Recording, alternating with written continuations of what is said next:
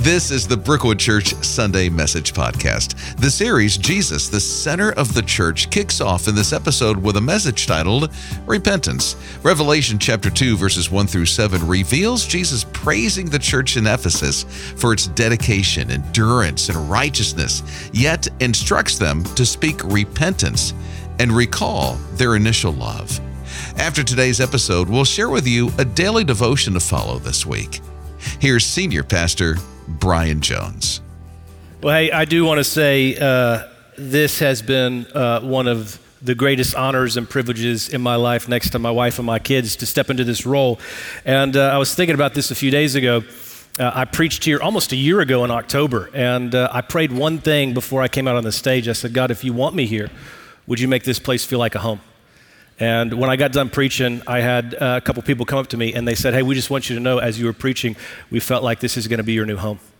And so I have just been so blessed. You have loved my family. You have served us. Many of you have written letters and notes, and you stopped by the house. And so sincerely, for the way that you have welcomed us, we just want to say thank you, thank you, thank you. But I've also been praying that for those of you who are part of Brookwood, that this idea of home would be true of you as well. That this year, whether you've been here for 20 years or 20 minutes, that this year, this place would take new roots, that as you see people sitting beside you, they wouldn't be strangers, but they would be spiritual brothers and sisters. And that God would call this place to come alongside of you and be a home in new ways. I will say in every family, there's always like the crazy aunt and uncle, amen? And so we have a few crazies around as well, but I just tell you, this is an amazing, amazing place. And so I'm just grateful for this opportunity. Now, one of the things that has been a gift for me in the first 6 months, I've been going to a lot of different small groups, and I have been asked this question over and over again. Hey, as you step into this role, like, what's the vision that you have for Brookwood moving forward? Or what is the mission that you have, or strategies that you're thinking? Or what's the staff structure that you're excited about moving forward? Anything new or exciting? And I want you to know that today on August 13th, I'm going to share with you my vision for Brookwood Church. Are you ready? I don't think you're ready. Come on. Here it is, this simple. Jesus at the center. That is my vision. And some of you go, why? Why are you that excited about that? And the reason that is such a stirring thought to me is because I want what's always been at the center of Brookwood to continue. And at the center of Brookwood has not been a vision, it has not been a strategy, it has not been a staff structure, it has not been a new exciting thing, it has not been a brand, it has not been a pastor, it has been one thing, the name above every name, the King of Kings and Lord of Lords, and that is Jesus at the center of this thing. And so I couldn't be more excited. And that doesn't mean that we won't have visions. In fact, God's put some things on my heart. As a staff, we're already talking and planning about things. But I do think it's important as we start off this season that we don't have a key focus being some strategy or something, but what has always been the center of this thing is Jesus. In fact, I love this. My son asked my wife the other day in the car, she said, so is Dad like the boss of Brookwood now? And very wisely, you know what she said? She said, actually, she gave him the Sunday school answer. She said, actually, Jesus is the boss. And he looked all disappointed when she said that. And then you know what he says to her? He goes, oh, I guess Dad's kind of like a sidekick then. Isn't that awesome? And I love that because at the center of this church, really Jesus is what this thing is all about. And so much so that I didn't just coin this phrase, Jesus at the center. I actually want to put my money where my mouth is. And so for the entire year, we're going to be looking at this theme, Jesus at the center. And so we're going to look at the miracles of Jesus for a year. We're going to look at the birth of Jesus. We're going to look at the parables of Jesus. We're going to look at Jesus teaching the disciples on how to pray. And then today we are starting a new series called Jesus at the Center of the Church. And we're taking a look at the 7 churches that Jesus gives a word or a letter to in the book of Revelation. In fact, you'll see this little picture back here. The 7 churches were actually a part of a mail route of that day. And so it starts off in Ephesus and then it works its way around. And so we're going to spend 7 weeks looking at the churches, the words that Jesus has so the church will keep him at the center. On week 8, we're going to look at what Jesus calls a model church, the church of Thessalonica, and then we're going to celebrate on our 30th anniversary on October 8th. And again, I couldn't be more excited. But again, I want you to see that at the center of this thing, we're going to put Jesus at the forefront. Now, as we kick off this series, let me just ask a question.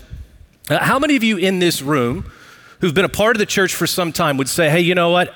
I have been blessed or encouraged by someone in the church, or I've been encouraged by the church. If that's you, raise your hand. Okay, quite a few of you, right? Now, you also have to answer this fairly because you're in a church. On the flip side, if you would say, I have been discouraged or hurt by the church or someone in the church, raise your hand. Okay, keep your hands up. Go ahead and point those people out right now. Don't do that. But the truth is that we all know what it's like to be a part of a church where some of the greatest blessings, some of the greatest encouragement and life is spoken to us by people in rooms like this. But the paradox is, if you've been around the church for some time, not only do you get some of the greatest blessings, you also carry some of the greatest wounds and pain from people in the church. And oftentimes in those pains and those difficulties, a lot of people give up on the church. They just go, you know what, I don't want to be a part of it anymore. But I love what Philip Yancey says. He says, we do not give up on the institution of family because of its imperfections. Why give up on the church? The truth is, all of us have opinions on the church. All of us have beliefs on the church. I have opinions on the church. You have opinions on the church, and some of those are really good. But what's important if we're going to keep Jesus at the center of this church is not my opinions or my beliefs on the church or your opinions. It's what Jesus has to say on the church. And so what we're going to do over these 7 weeks is we're going to take a look at what Jesus believes and calls the church to be. And so I want you to know, if you have not been at the church for a very long time, in fact, this might be your first time at our church, or if you've been here for a very long time, if you're in a spot where you go, you know what, I feel really close to Jesus. Or if you're in a spot where you're dry, and honestly, it's like you're in this room, but your heart is a million miles away. Maybe you're in a spot where you don't even know Jesus. Can I just say, I think you came at a perfect time as we kick off this series, because we're going to find out what Jesus' vision for the church is and what his vision for your life is. Now today, as we look at this church in Ephesus, let me give you just a little bit of background that will be helpful as we set up this series. Now, these letters from the book of Revelation were actually written by the Apostle John. Now, John is on an island called Patmos. You'll see the picture behind me. That is a picture of modern-day Patmos. It is a beautiful place you can actually visit today. It's about 13 square miles, and there are about 3,000 inhabitants at Patmos. But in ancient Roman times, this was actually a place where the Roman Empire would send murderers and thieves and outcasts. And so the Apostle John has actually been banished by the Roman Empire for sharing his faith. So he's on this island, and when he's on this island, he encounters Jesus, and Jesus gives him these words, these letters for these churches. And the first church, again, is the church in Ephesus. Now, Ephesus was one of the most important cities in ancient Rome and around the area. In fact, it was the economic, religious, and cultural engine of its day. It was on a seaport, so you had tons of activities. People would come in, there was trade. Equally popular was the church of Ephesus. In fact, you read about the Apostle Paul and great leaders like Timothy who were a part of this church. And at the center of Ephesus was this place called the Temple of Artemis. It was one of the 7 wonders of the world. And so Ephesus was a very important city and a very important church. And so with that in mind, Jesus starts off saying this to the church in Ephesus in Revelation 2:1. Write this letter to the angel of the church in Ephesus. This is the message from the one who holds the 7 stars in his right hand, the one who walks among the 7 gold lampstands. Some of you are going, what in the world does that mean? Now, the word angel here actually means messenger. And so this could be pastor, this could be a leader, or it could be someone who's in charge of the church at that particular time. Now, the term lampstand there actually refers to the churches, and stars refer again to the pastors and the leaders. So if you're ever wondering what you should call me, angel will be sufficient. Actually, please don't do that. That'd be quite odd. But here's the deal.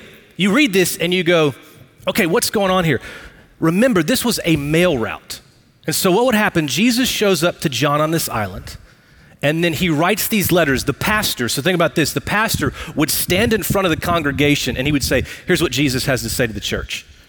And so he would read that to the different churches, and they would be hearing it with fresh ears, and they'd be seeing it with fresh eyes.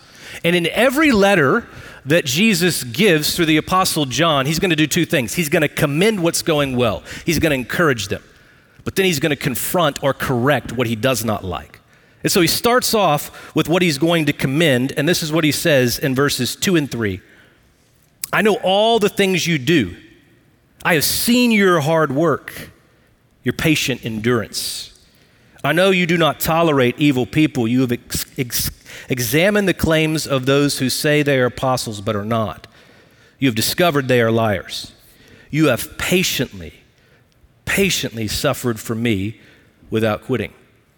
And so the first thing he says to this church, the first thing he commends, you'll see in your program, is this. He commends them for being hardworking. In fact, when it says you are a hardworking church, that literally means to work to the point of exhaustion. And one of the things that I have known about being a pastor is it's hard work. And that's why I have gratitude for people like Perry. I was just thinking about the fact that I mentioned this the first time I visited. You will probably hear some story of some pastor who's had a moral fall. You'll hear some failure of the church. You will hear all these negative things, but you know what you probably won't hear in the front of the New York Times or the Greenville Times, if there is such a thing? You will not hear about a pastor who's been faithful for 30 years, who's served and honored God, who's blessed many people. But I will tell you this, although it won't make the front of the New York Times, I believe it will be the front page news of heaven, amen? Because that's what matters. In fact, I know he's in here somewhere. I won't make him stand up. But if you've been blessed by his leadership and what he has done, would you just join me one more time? I know we already thanked him, but would you join me in thanking Perry for just 30 years of faithful leadership?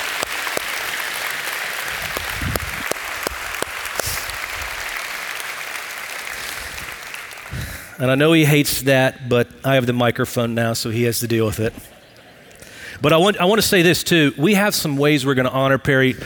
Later on in the next few weeks, we have cards that on the 30th anniversary we're going to give to him. And so I just encourage you, you'll hear more about that. But be thinking about a verse or an encouraging note or a word that you can say to Perry and what that's meant. We want to just bombard him as we honor him. So this is the first thing that John says through Jesus. This church is hardworking. The second thing he does is he affirms their perseverance. Notice it says that you had this patient endurance. That word for endurance is actually the Greek word. It's a fun word to say. It's hupomune. Hupomune. And what it literally means, this word hupomune, means to bear and stay faithful under great crushing pressure. To stay faithful under great crushing pressure. And you go, well, what was the pressure they were facing? This church had been in existence for 40 years, and they were experiencing widespread persecution from the Roman Empire.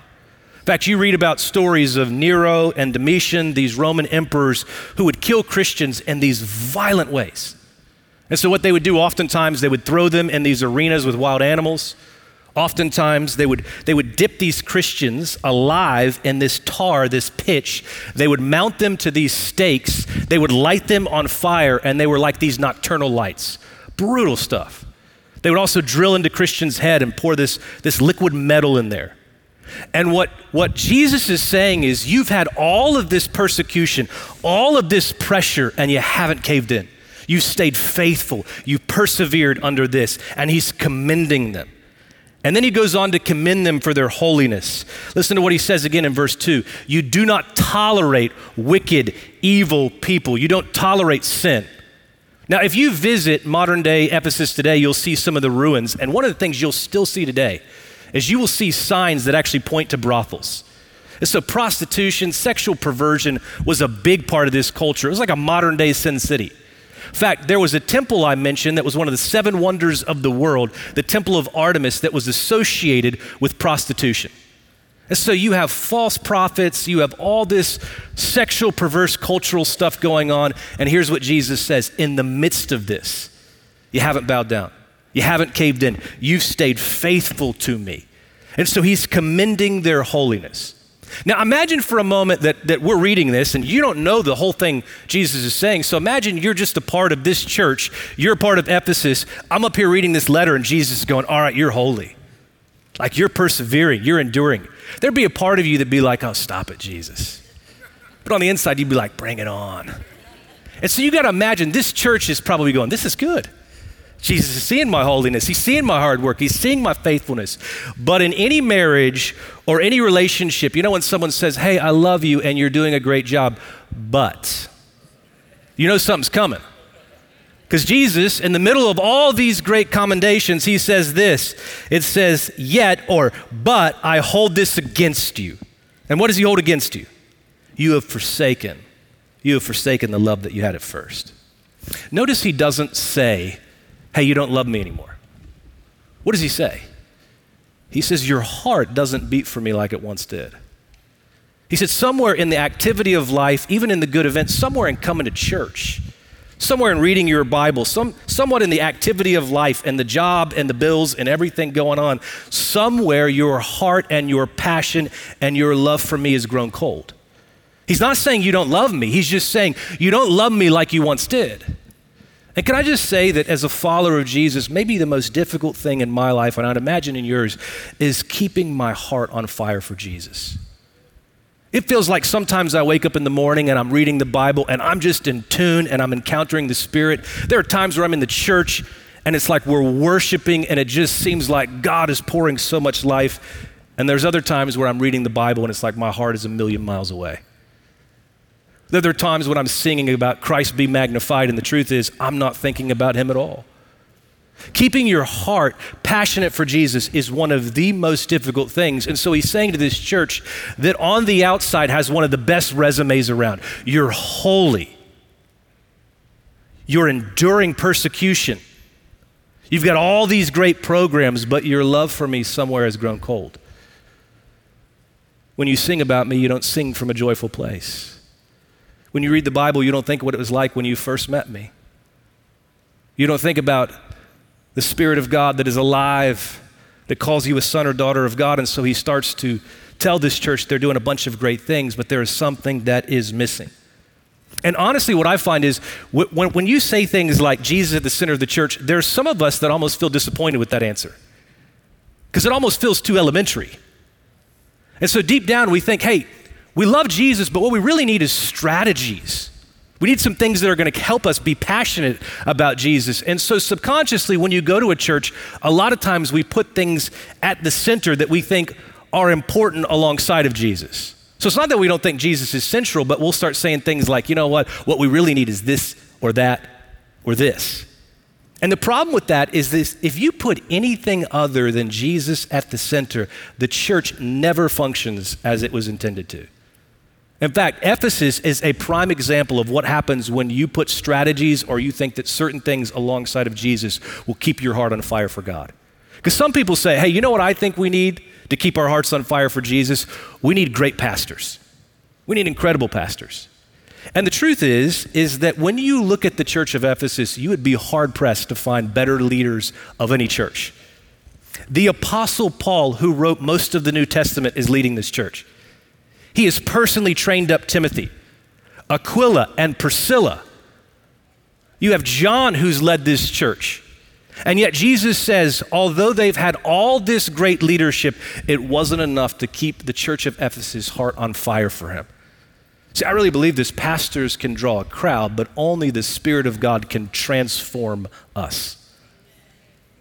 And so we cannot put our hope or our stock in a pastor or a strategy. Some people will go, hey, you know what? You're right. I don't think it's a pastor, but what I do think is, and think about this, pressure test this. Some of us go, I think if we saw miracles right now, like if several people came up front and they were healed in the name of Jesus, I think if we saw some of that, it would be enough to keep our hearts on fire for Jesus, never grow cold. The problem is Ephesus had that. In fact, I invite you today to read the chapter Acts 19, which is all about the church of Ephesus. You will read about miracle after miracle that happens. In fact, one of the things that happens, Paul has like this towel or handkerchief. He literally touches it. This towel is taken to sick people, and just this towel, as it touches these sick people, they're healed. They had miracle after miracle happening, and yet all the supernatural miracles were not enough to keep this church's fire and their love and their devotion for Jesus hot. Because the truth is, even after we experience the miracles of God, it cannot keep the human heart from grumbling, from disappointment.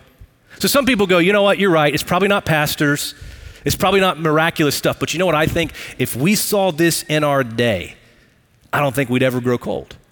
And some people say it's cultural impact. We just got to make a difference in the world. We've got to go, do all these things overseas, or we got to see revival here. And I believe if we saw those things, nothing would ever change in our hearts and our spirits. We'd be on fire for Jesus. Everything would be great. The problem with that is, when you read Acts chapter 19, the whole thing, the culture was turned upside down. Brothels, prostitution was stopped. Thousands of people are coming to faith in Jesus. And so there is this cultural movement, and yet Jesus goes, despite all those things, it wasn't enough to keep your heart and your passion and your love for me. And some people hear that and they go, yeah, I get that it's probably not cultural impact. You know what it is? It's got to be discipleship. It's got to be mission. Because the problem is we have so many people that just come and attend church, and what we need is to move people from consumers to strong Christians. And so if we can just get them in intense discipleship programs and we can get them studying the Bible constantly, that will be enough. The problem is that when you look at the church in Ephesus, they had this school called the School of Tyrannus. They met all hours of the night. They were in intensive, deep Bible studies, great theological training, and yet all that training could not keep their hearts on fire for Jesus. And then some people go, all right, finally you've convinced me. Here's what I really think it is. And you hear people say this all the time. It's the Bible. All we got to do is preach the Bible. And if we just make doctrine the thing, that will be great. And people will come alive. The problem is that it's one thing to know the Bible. It is another thing to know the God of the Bible. Amen? Some of the most knowledgeable people on planet Earth were the Pharisees, and yet their hearts were cold. You can know maps, you can know words, but do you know the Spirit of God that causes you to have a sensitivity and a love for Him? And so in essence, what Jesus says to this church is fairly convicting. He goes, you're holy, you got all these programs, you got all these events, you're doing great things, but somewhere your passion and your love and your commitment for me is waned. And can I just say this? For years in my life, I thought as you get older, that you really traded passion for wisdom, right? Because when you see kids jumping around or a new Christian, that's what they do. But as you get older, there's a wisdom or a maturity you have, but Jesus seems to take issue with that. And perhaps that's why the challenge for all of us is to have a childlike faith, because there is a passion and a love for Him that He calls us all to have. Notice He's not saying, do you love me? He's just saying, does your heart beat for me like it once did? Does it beat for me like it once did? Do you love me? Do you chase after me like you once did? Or somewhere in the rhythm of life, have you just accepted that this is the new reality? And so He calls them to a deeper place. And so again, that's why if you put anything other than Jesus at the center of the church, it won't work. Because what the church needs is not strategies at the center. What it needs is a Savior, amen? It needs someone to awaken the human heart and cause us to live for Him. And so let me just encourage you with this. If you're in a place where you go, I've just kind of accepted that this is life, that my heart doesn't beat for Him like it once did, or somewhere I've just gotten busy and there's activities, or maybe you're in the place where you're like, that's great, Bryan. I am not the type of person that God would ever awaken and use. Can I just encourage you with this? I said this a couple weeks ago. I will continue to say it every single time I can, but you serve a God who's in the resurrection business. I want to remind you of that. Resurrection was not a historical event. It is a daily event, because what the Spirit of God does is He comes in and He awakens marriages that are broken and He gives you new hope. He takes hearts that are cold and distant and He awakens them to new life that you never thought possible. He takes people that go, hey, that's not me, I'm not a candidate for that. And He goes, you know what, I'm going to grow you and use your life in ways that only I can get credit for. Because that's what He does. That's who He is. Now, let me just say this. If you're in this place and you want your heart to grow, if you want your passion to increase, you go, what does that look like? What do I do? Well, there's two things that Jesus corrects that are the same thing the church in Ephesus has to do. And really, they're the same thing that we have to do. The first thing he says is this: you have to repent. You have to repent. Listen to what it says in Revelation chapter 2, verse 5. Consider how far you have fallen. Repent and do the things you did at first. Now, that word fallen there is actually the same word you read about when you read about Adam and Eve when they fell in the garden. It's the same word you read about when you hear about Isaiah and Satan fell like lightning. But when you think about repentance, it's often got a churchy sort of connotation to it, but repentance at its core is not a feeling. Repentance is simply putting Jesus and returning him where he belongs, at the center of your life and at the center of everything. That is the invitation that we have. And can I say that there are probably a lot of things that will keep us from a white hot passion for Jesus. But I think in this day and age, I want you to jot these down. I think there are two things that probably keep our passion from Jesus more than any other thing, and it's simply this: comfort and calendar. Comfort and calendar. And so oftentimes, I will say things to God like, man, I want more of you. But really what it is I want more of you when it's convenient for me.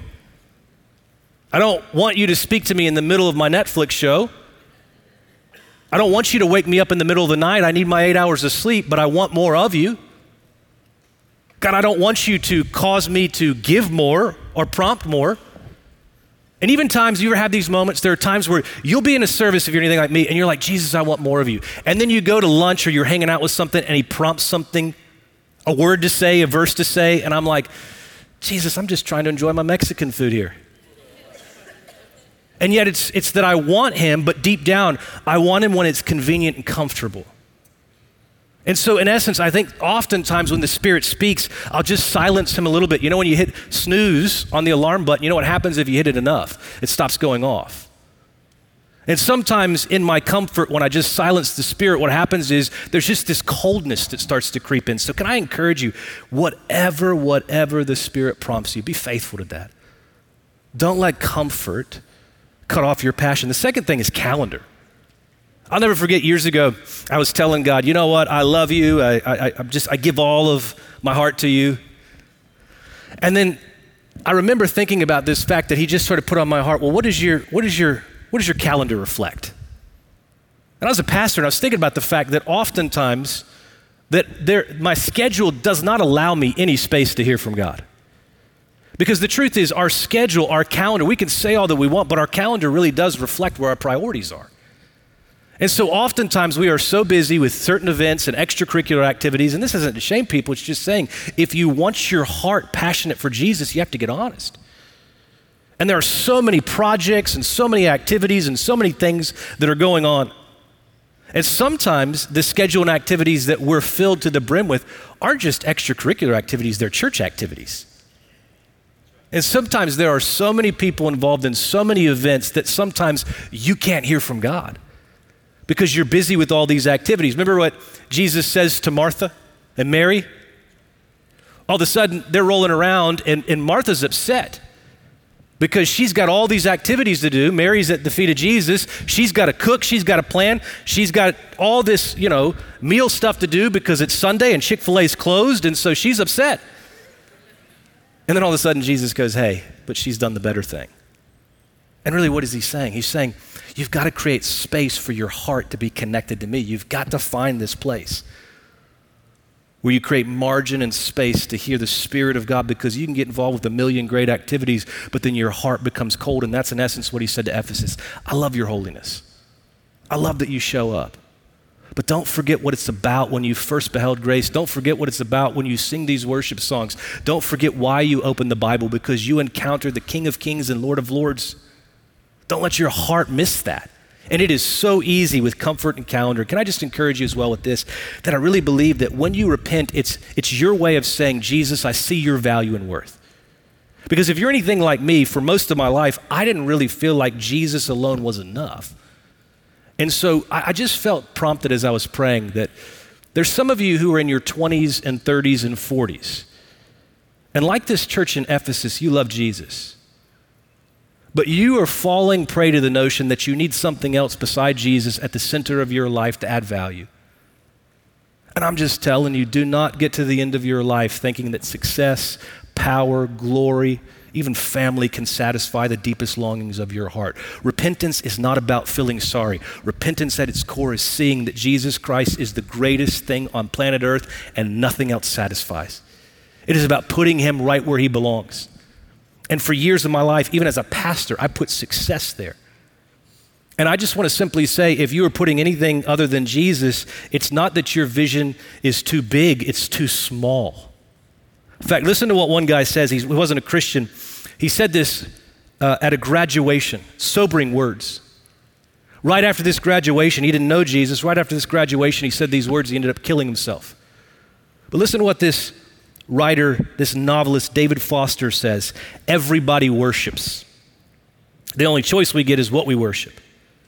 And the compelling reason for maybe choosing some sort of God or spiritual type thing to worship is that pretty much anything else you worship will eat you alive. If you worship money and things, if they are where you tap real meaning in life, you will never have enough. Worship your body and beauty and sexual allure, and you will always feel ugly. And when time and age start showing, you will die a million deaths before they finally grieve you. Worship power. And you will end up feeling weak and afraid, and you will need ever more power over others to numb your own fear. Worship your intellect, being seen as smart, and you will end up feeling stupid, a fraud, always on the verge of being found out. It is the kindness of God. It is the kindness of God. It is the kindness of God that leads you to repentance. It's nothing more. Because repentance is letting go of a lesser thing for a greater thing. Repentance is going, with my one life, success is too small. With my one life, money is too small. With my one life, power is too small. And it's interesting, I was watching a documentary of this famous athlete. And he said this sobering phrase. He said, when I got to the biggest stage in my life, I had never felt more empty. And that's Jesus' kindness that goes, repent, repent. Repent of comfort or calendar or all these other things that come in. But the second thing he says is remember, remember. Now, it's interesting when you think about this. Do you know that the average human being forgets 4 things every single day? For men, it's safe to say that number is at least triple that. Amen? But it's amazing what you forget, right? Now let me ask you this question. Do you know what the most repeated command in the Bible is? Do you know the most repeated command in the Bible? I said it before. Fear not. Do you know what the second most repeated command in the Bible is? Hence, it's what I'm just pointing on. Remember. Isn't that interesting? The most repeated command in the Bible is fear not. The second most repeated command in the Bible is remember. Why? Because we're forgetful people. You ever think about when Jesus is teaching the disciples the Lord's Supper? How weird it would have been. He's right in front of them and he says, do this in remembrance of me. Because he knows that even though in that moment they're right in front of him, they are so prone to forget all of his goodness and all of his blessings. And so it's interesting with the Apostle Paul, 3 times in the book of Acts, he keeps talking about his Damascus Road experience. Why? I think it's because he didn't want to forget. He wanted to constantly remember and keep that thing central in his life. See, we have an invitation to remember and not forget the blessings we have. I'll never forget years ago, my wife and I, when we first got married, we never did the marriage counseling thing. And so we had to work through a lot of things. But my wife told me about a week and a half before, she said, hey, I want you to clean out this closet. I'm going to take care of these activities. You got to clean out the closet. Now, I waited for a long time to clean out the closet. And one day she said, I've had enough. She's like, you can't go out until you clean out the closet, all right? And so she was going out that day. And I'll just tell you, I did not take it as a mature, responsible person. I was very disappointed that I had to clean out the closet. And so I started cleaning it out. Most of it was just with a bad attitude. In fact, a few hours into cleaning, I called her up and I said something to the effect of, hey babe, is it all right if I take a lunch break or is that okay with you? And so, listen, before counseling, we're way better now, all right? This church is a safe place. And so I start saying all these things and I texted her something to the effect of, hey, and again, not my strongest moments, I get it. And we have Re-Engage. If you're interested in marriage, you can join that thing as well. But I texted her something like, hey, I got done. Is there anything else you need, Adolf? I mean, I'm just doing all these different things. And you know what happened? I know, it's a safe place. You guys got your own skeletons. Leave me alone, all right? And so I'm doing all this stuff. I start cleaning out the closet. I'm not happy. And you can't make this up. We had this like whole box of memories we had. We were high school sweethearts. And so I start looking at all these pictures we had, all these letters we have, all these memories we had. All of a sudden, it's like my heart moves from angered and frustrated to just like happy and grateful and joyful. No joke, my wife shows up and like I hear the door getting ready to open. I walk up to her and I'm like, babe, I love you. And she says something to the effect of like, what'd you break? But what happened in that moment? One second I'm upset, I'm angry, I'm frustrated. The next second, I'm filled with gratitude and love. Why? Because I remembered. I started sitting and remembered what it was like when we went on our first date. I started remembering memories that I had forgotten about. I started remembering trips we had gone on and vacations and words we had shared. You know what Jesus is saying to you?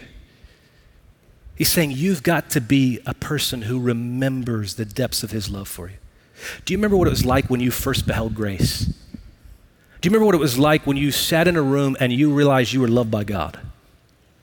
Do you remember what it was like when you were in a room and you found out the gospel doesn't just say you're loved, you're liked, that God wants to hang out with you? Do you remember what it's like when God said, hey, you are so pleasing that I, the God of the universe, want to spend time with you each and every day? Do you know what it's like when you heard that you weren't just saved, but you were also a son or daughter of God? Do you know what it's like when you remembered for the first time that you were crowned as an heir of God to join him in his dominion and rule? Do you know what it's like when you found out the same power that raised Jesus from the grave lives inside of you? He says, you got to go back and remember those things, because once you see that, it transforms everything. And so we got to be people who remember the goodness of God, remember what you have, so that you don't spend your life trying to earn what you already have in Jesus. Full life, full power, full joy. And so one of the things I'm really excited about, I just want to give you this, is that you'll see behind me there is a screenshot of a devotional that we've been working on. And so with this series, all of this sermon series, one of the things that I felt led is if we're going to go deeper and dive deeper into our relationship with God, we need to kind of do this together in unity. And so there is a devotional that we're going to do each and every day that goes along with this series. And so I've written the first 3 weeks of this, so I'm speaking on this church in Ephesus and repentance. You can download that app right there where you see devotionals, and we can track along as a church each and every day to keep our eyes fixed on Jesus so that we can remember him. And so I think if you are in this place where you're going, I want more of God, I want more of God, and he's stirring something in you, one of the first places you've got to start, Jesus says, is remembering him. And if you remember him once a week on a Sunday, your heart will not get to the place where it's alive and on fire and committed to him. So take this tool. And if you have another tool, add this to it, do a different tool, that's fine. But every single day, what would it look like if we got in the presence of God and we started to remember his goodness? On the way out, you'll also see that we have some devotional books for those of you who want something in your hand. I would ask this, don't take a copy for everyone in your extended family if possible. We do have limited copies, but if that's a resource that you would love, we would love to get that in your hand. Let me close with this, and then I want to pray a prayer blessing over us. I just saw this picture the other day, and it was interesting to me because a friend of mine, this is actually a picture of Ephesus Harbor.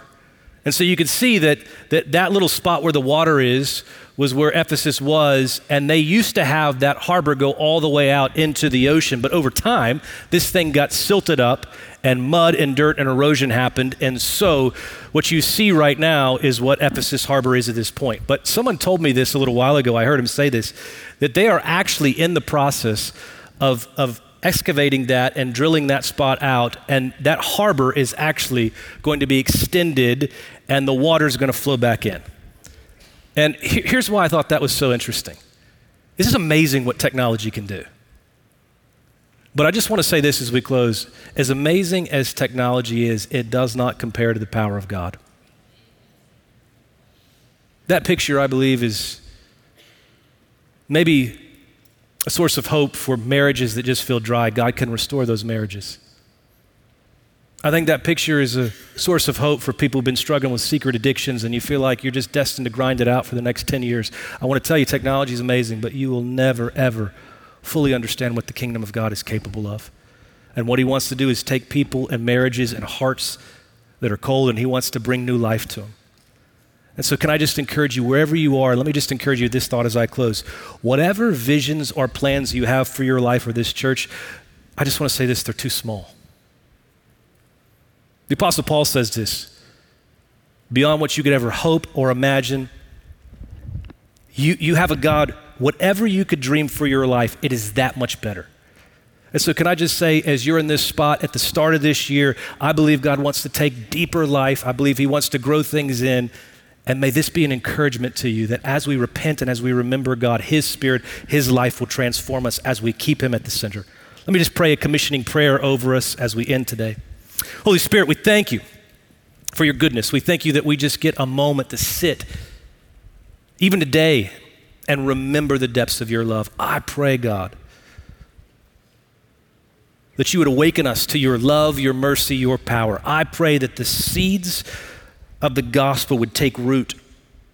I pray for those of us who've just believed that this is it, that you would awaken a passion and a life that only you would get the credit for. I pray as people each and every day, starting tomorrow, spend time with you, that you would capture their hearts and their imaginations. I pray you would give us visions and dreams, that you would help us keep you at the center, because really you are the most valuable thing on planet Earth and in the universe. So God, we love you. We thank you for this. We thank you for the ability to meet today. God, we pray that everything we do would glorify and exalt the name of Jesus. And so we just want to give you our lives. It's in your amazing, mighty, wonderful name we pray. Everyone agreed and said, amen. Here's our memory verse this week, Revelation chapter 2, verse 5. Consider how far you have fallen. Repent and do the things you did at first. Your daily devotion this week, spend time with God each day by reading, meditating on, and praying through the daily devotional. If you do not have a daily devotional book, you can pick one up on Sunday in the concourse or during the week right at the reception desk. You can even get one at the Brookwood app. The Brookwood app, by the way, just got better, and you're encouraged to download the upgraded app before Sunday so that you can have up-to-date resources for the services. Coming up on Sunday the 20th, we'll continue our series, Jesus at the Center of the Church. You can prepare by reading Revelation chapter 2, verses 8 through 11. We're grateful you joined us for the Brookwood Church Sunday Message Podcast. Please leave a review so that others can discover how they can have a transformed life in Christ. Thanks for joining us today, and we look forward to seeing you during our next episode.